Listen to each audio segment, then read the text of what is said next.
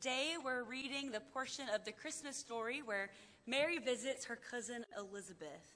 And this is actually the story of the first time that someone ever calls Jesus Lord. And it's in a different way than you would expect. And so we're going to read this. It's from Luke 1:39 through 45. It says, "In those days Mary set out and went with haste to a Judean town in the hill country, where she entered the house of Zechariah and greeted Elizabeth. When Elizabeth heard Mary's greeting, the child leaped in her womb, and Elizabeth was filled with the Holy Spirit and exclaimed with a loud cry, 'Blessed are you among women, and blessed is the fruit of your womb. And why has this happened to me, that the mother of my Lord comes to me? For as soon as I heard the sound of your greeting, the child in my womb leaped for joy. And blessed is she who believed that there would be a fulfillment of what was spoken to her by the Lord.'" This is the word of God for the people of God. Thanks be to God. Amen. So last week, we learned about Joseph and his hometown of Bethlehem, and we talked about his journey to visit Mary and learn about her pregnancy. And then we talked about his long walk back home, where he must have had a million thoughts running through his head, until an angel visited him and confirmed Mary's story that she was indeed pregnant by the Holy Spirit, and her child would be the long-awaited Messiah. Today, we're going to back up a little bit, and we're going to return to Mary's story. Our scripture today is about Mary's journey to visit Elizabeth. And we talked a little bit last week about where her cousin Elizabeth lived. So if you remember, her home was most likely in a town called Ein Kerem, which was near Bethlehem, where Joseph lived.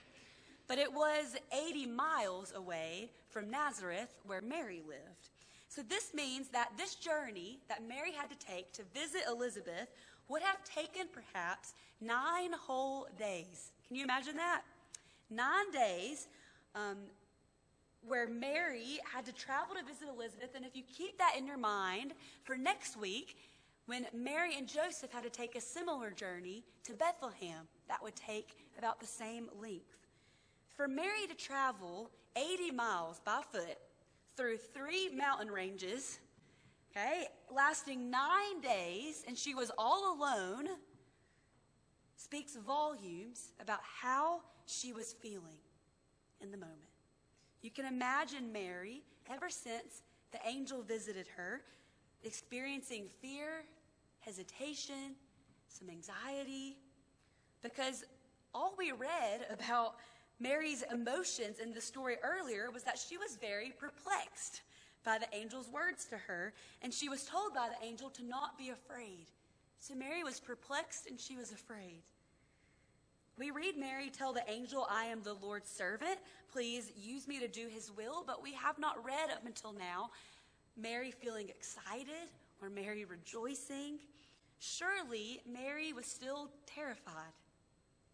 So much so that she was willing to take this long 9-day journey to visit a parent figure in her life for some comfort and advice. When Mary entered the home of Elizabeth, Scripture tells us that Elizabeth called her blessed 3 different times. And she called her blessed 3 times in only a short time frame of 4 verses. So Elizabeth was really trying to get the point across that Mary was blessed. She was really blessed. But remember, when we discussed Mary that first week, we talked about how Mary might not have been feeling very blessed because of the difficult predicament that she found herself in. And so we can call this state that Mary found herself in the paradox of blessedness. The paradox of blessedness. Adam Hamilton says in his book, "Sometimes we think God's blessing involves gaining money, power, and prestige. Blessedness is often associated with a life of comfort and ease. When we describe our blessings, they often include our homes, our jobs, our health, or our wealth. But Mary's blessedness wasn't material. It was not born of security or physical well-being. Mary's blessedness came from being a part of God's plan to be used by God for God's kingdom. Not many of us would say something like, I lost my house in a fire, I'm blessed. Or, I was in a car accident, I'm blessed. Or, I'm going through a really hard time right now, I'm blessed. Not many of us say those things. But God's definition of blessed is a paradox. Think about the people that Jesus called blessed. He said in Luke, blessed are the poor. Blessed are those who are hungry. Blessed are those who weep. Jesus was saying, you are blessed and you can't see it yet. God is going to use your apparent misfortune for something good. Jesus was saying, you are blessed because God will be with you. So Adam Hamilton says that when you pray for God to bless you, you better be careful about what you pray for. Because blessings may come with challenges and adversity, but God's blessings are not always about ease and comfort, but rather about the joy of being a part of God's work and being accompanied by God's presence. Elizabeth, she could see this. When Mary walked through those doors into Elizabeth's home, Mary might have looked disheveled. Her hair was probably a mess. She may have had morning sickness, right? She was in her first trimester. She probably looked exhausted and dehydrated from that long journey. But Elizabeth could see through all of that. She could see that Mary was blessed. And you know, today we're talking about joy, right? We lit the pink candle of joy. Sometimes it can be hard to have joy when we are facing adversity, when we are walking a difficult journey like Mary. But our scripture today tells us a lot about what true joy is, because immediately after these verses in Luke, Mary is finally able to rejoice for the first time. Elizabeth reminds her that she is still blessed, and Mary's fear gives way into joy. Joy comes from knowing we are blessed, even in the middle of a difficult journey. Knowing that God is with us and that we are a part of his work. That's what joy comes from. So we're going to watch another video from Adam Hamilton where he actually, this time, visits Elizabeth's home. Right? What many people think was Elizabeth's home. And we're going to hear what he has to say about the significance of Elizabeth. So Mary traveled nearly 10 days by foot to find Elizabeth, carrying with her a secret no one as yet knew, that she was pregnant out of wedlock. Clearly, she felt a great urgency to make this journey. Mary's coming here, hoping for answers or a sympathetic listener. Mary ascended the hill at Ein Kerem, and tradition says she met Elizabeth at Elizabeth's home. This place is marked by a church called the Church of the Visitation. Previous churches, and beneath all of these, a grotto said to be the home of Elizabeth and Zechariah. Mary is greeted by Elizabeth with words that every Catholic knows by heart. Hail Mary, blessed are you among women, and blessed is the fruit of your womb. Elizabeth encourages Mary, and in turn, Mary encourages Elizabeth. Mary would stay with Elizabeth for the next 3 months, caring for Elizabeth during Elizabeth's final trimester, while Elizabeth cared for Mary during her first trimester. Mary was profoundly blessed by Elizabeth. There are two really big ideas in the story of Mary's visitation to Elizabeth. The first is the fact that we all need encouragement sometimes. We all need somebody, someone older than we are, who can assure us that things are going to be okay. And that's really part of what Mary came for, was to find the elderly Elizabeth, and for Elizabeth to say to Mary, Mary, it's going to be okay. God is doing something great. Trust in God. And to celebrate with her. Finally, Mary rejoices after she spent time with Elizabeth, because Elizabeth was able to mentor her, to reassure her, to encourage her. Every one of us needs an Elizabeth. And every one of us is called to be an Elizabeth to someone else. So part of what I'd ask you is there someone younger that you're encouraging and mentoring, that you're affirming and just cheering on? Because that's part of God's call in our lives, is to do that for those who are younger than we are. But also part of the call is for us to find people who are wiser than we are, older than we are, who've been there before us, and who can teach us and mentor us and guide us in the path. And that's the main message I take away from Mary's longing to visit Elizabeth. I can imagine after 10 days of confusion and fear and keeping her pregnancy a secret, Elizabeth's words to Mary were like a cool drink for her parched soul. Mary finds encouragement and affirmation from her older cousin, and then joy breaks out. Mary immediately breaks into song, a psalm loosely based upon a psalm found on the lips of Hannah, the mother of the great prophet Samuel, over 1,000 years earlier. This song is called the Magnificat, from the Latin for the first phrase of her song, "My soul magnifies the Lord." So let's return to the courtyard of the Church of Mary's Visitation to reflect upon the meaning of this song.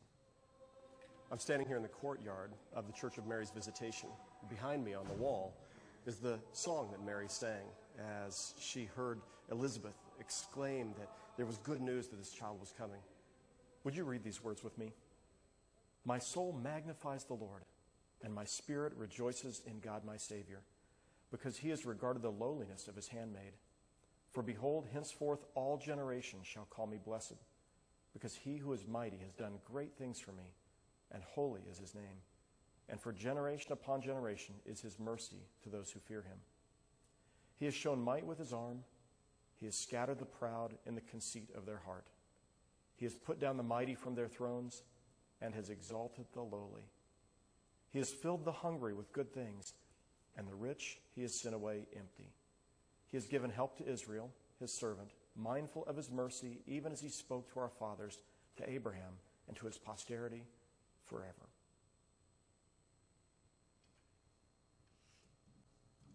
So Adam Hamilton reminds us of why Mary went to visit Elizabeth in the first place.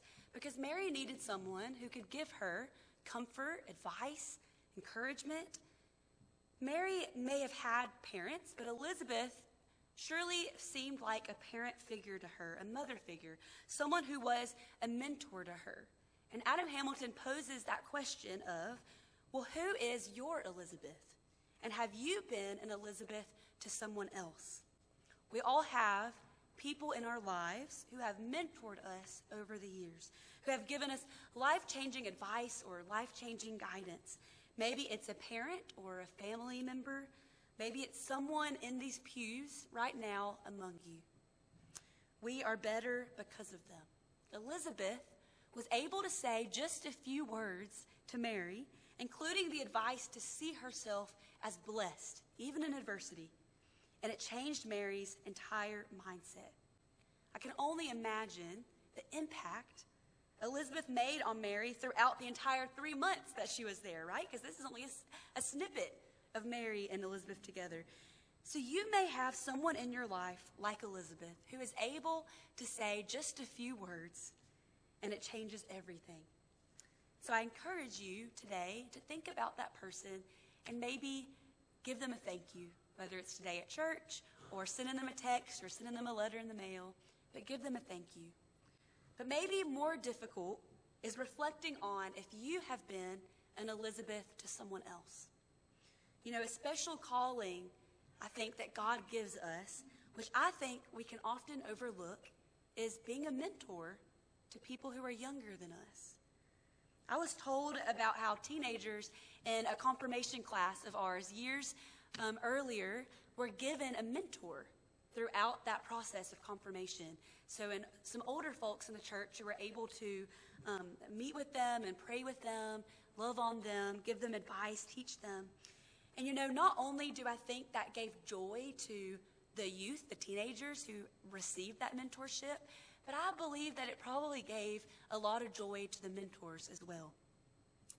I think about Miss Jean Corlett, right, who's in the hospital right now, and she mentors the youth in our church through Sunday school. I mean, I was teaching Sunday school this morning, and the youth didn't even show up. So that shows to you how much they want to come be with Miss Jean, all right? And Miss Jean gets pure joy out of mentoring and teaching those youth. So much so that that's almost all she could talk about when I went and visited her in the hospital. She gets pure joy. And so a second lesson for us today is that joy comes from mentoring and loving people that God has placed on our path. That's what Jean Corlett does. That's what so many of you and people before us have done for others in our church. And that's what Elizabeth did for Mary. And the third lesson about joy comes from Mary's Magnificat that Adam Hamilton just read for us. After hearing Elizabeth tell her that she was indeed blessed, Mary takes that in, and her fear melts away, and she starts to rejoice. So she praises God because God has chosen her in her lowly state. She praises God because he has scattered the proud. He has brought down the powerful from their thrones, and he has lifted up the lowly, and he has filled the hungry. This theme in Mary's song is one that we have already seen in both Mary's story and in Joseph's story. And it's also a theme that we later see Jesus teach over and over again in the Gospels.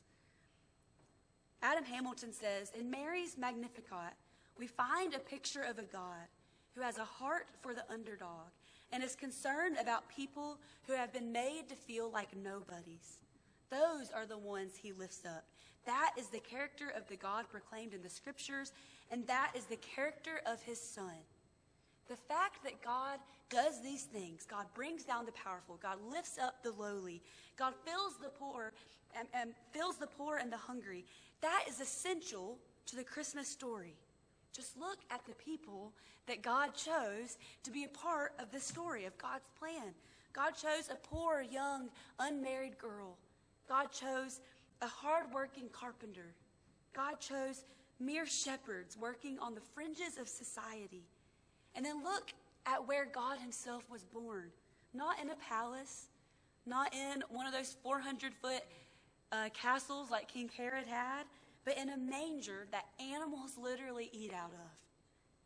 So we must ask ourselves, are we participating in this ministry of lifting up the lowly and filling the hungry?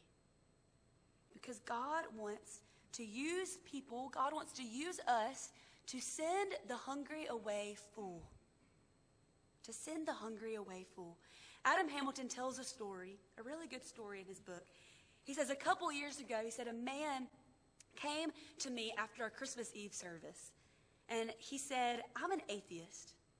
I came tonight because my friends invited me.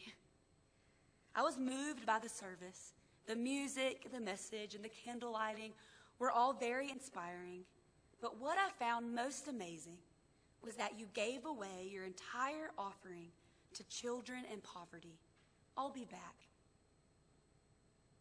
This is what Christmas is all about. Not the presents, not the trees or the lights. Those are all wonderful. I love those things. But Christmas is really about giving to others so that the hungry are filled and the poor are cared for and the lowly are lifted up. So if you're looking for Christmas joy, know this, that joy comes from sending the hungry away full. So notice that in all these examples, that joy comes from knowing we are blessed, even in the middle of a difficult journey. Joy comes from mentoring and loving people that God places on our path. And joy comes from sending the hungry away full. Notice that joy in all these examples doesn't come from material possessions or wealth, and it isn't even dependent on our circumstances. You know, me and Dylan have gone through a difficult time the last couple of weeks. I was in a car accident a couple weeks ago and totaled my car, and I had to go to the ER, and my back got hurt, and I dealt with all of that. And, you know, I wasn't really prepared for what a car accident does to you, not only physically, but it also affects you emotionally and mentally. It can make you anxious to get in the car again, and it can give you feelings of depression. And I wasn't really prepared for that. And so the week after I was in a wreck, I experienced all those feelings. It was really difficult for me. And then on top of that, you have all of the challenges of contacting insurance, getting all your medical bills, having to get a new car. And so Dylan was really stressed out too. And the last couple weeks has been difficult, but we really felt God teaching us what being blessed and what having joy is all about. Because we learned that joy is not dependent on your physical health. It's not dependent on material things like if you have a car or not. Joy can even be found in really difficult times. And me and Dylan experienced that. And we've talked to God about that and prayed about it together. And God has given us joy. And we woke up a couple days ago and we thought, I feel joy today. We hadn't always felt that, but God gave that to us. And I think that's a lesson for all of us, that joy is not dependent on our circumstances. It's not dependent on what we have. Joy can be found even in the darkest of nights and the hardest of times. And that's what God wants to give to you and me today. Amen? Amen. Let's pray. God, we thank you for your abundant joy that is only a gift from you. It's a gift that you have given us. And all we have to do is just reach out and accept it. Just take hold of that joy. And that joy can sustain us. Can sustain us through the busyness of the holidays, can sustain us through difficult times. And the joy of the Lord is our strength. Lord, you give us strength found in that joy. It's a strength like no other. We can't get it on our own. We can only get it from you and from the joy that you give us. So, Lord, would you give us joy? Would you give us the courage to take hold of that joy, to step out of the darkness, to latch onto it, to have joy this holiday season. We thank you, Lord, in advance for the joy that you will give us. Amen.